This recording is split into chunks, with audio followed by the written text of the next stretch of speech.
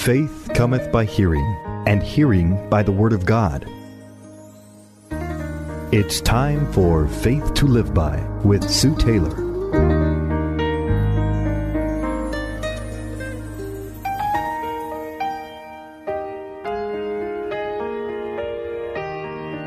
Thank you for joining me today on Faith to Live By. We are still in Proverbs chapter 16, and today we are beginning to expound upon verse 25 of this great chapter. It says, "There is a way that seems right to a man and appears straight before him, but at the end of it, it is the way of death." This verse admonishes us to be cautious over our souls and not to be deceived in thinking something is right when we know it is not, because it does not line up with the Scriptures. Beloved, we are to be impartial when it comes to self-examination. We must examine ourselves as Christians periodically so as not to be deceived. This is why we must test the spirits and our motives and our decisions, and they must line up with the Word of God, with godly counsel, and with the circumstances in which God delights to lead us. Remember that Jesus said, "Straight is the way, and narrow the path that leads to life, but few be that find it." Let us examine ourselves in the way we take each and every day and say, "It is the way of the Lamb that I am following, and the footsteps of my Lord." That is the only safe way, for Jesus is the way, He is the truth, and He is the life that leads to life. Verse 26 of this chapter tells us, "The laborer's appetite works for him, and his hunger drives him on."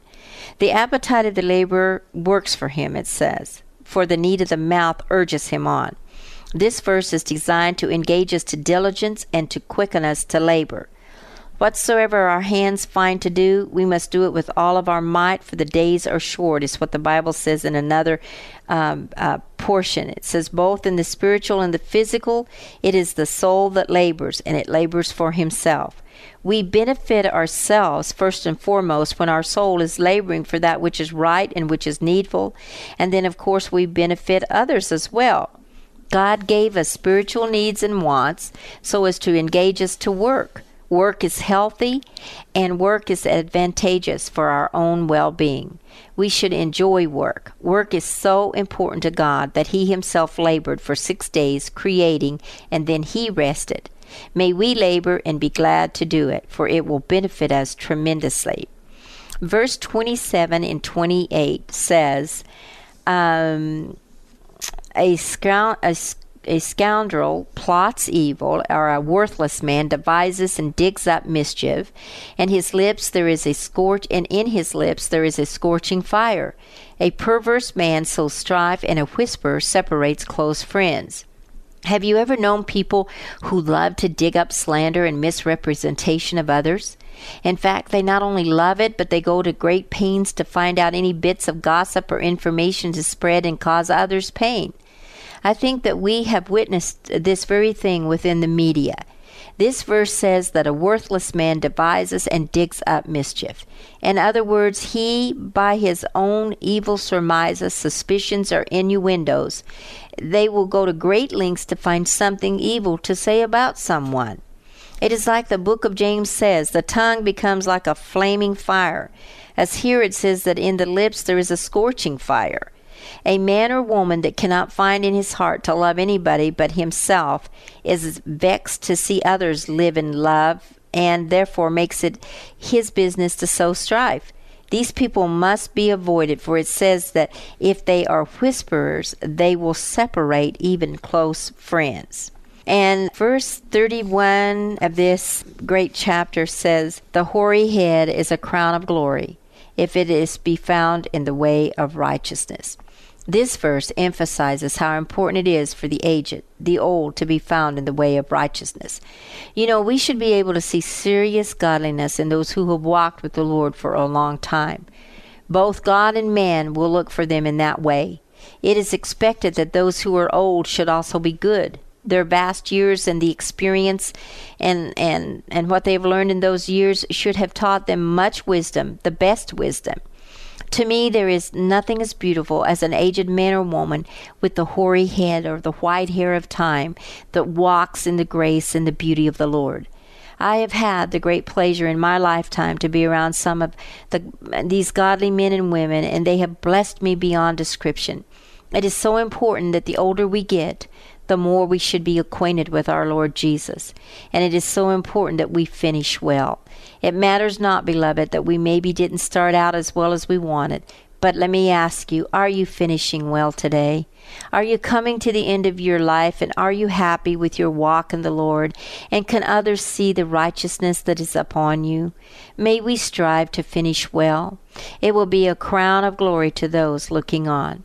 I have written by this verse in my Bible a quotation that I just felt one day that I just had to write, and I said, I believe in eternal principles, not temporal temptations or satisfactions that vex the spirit and injures the soul. For that which is eternal is everlasting, but that which is temporal is merely transient.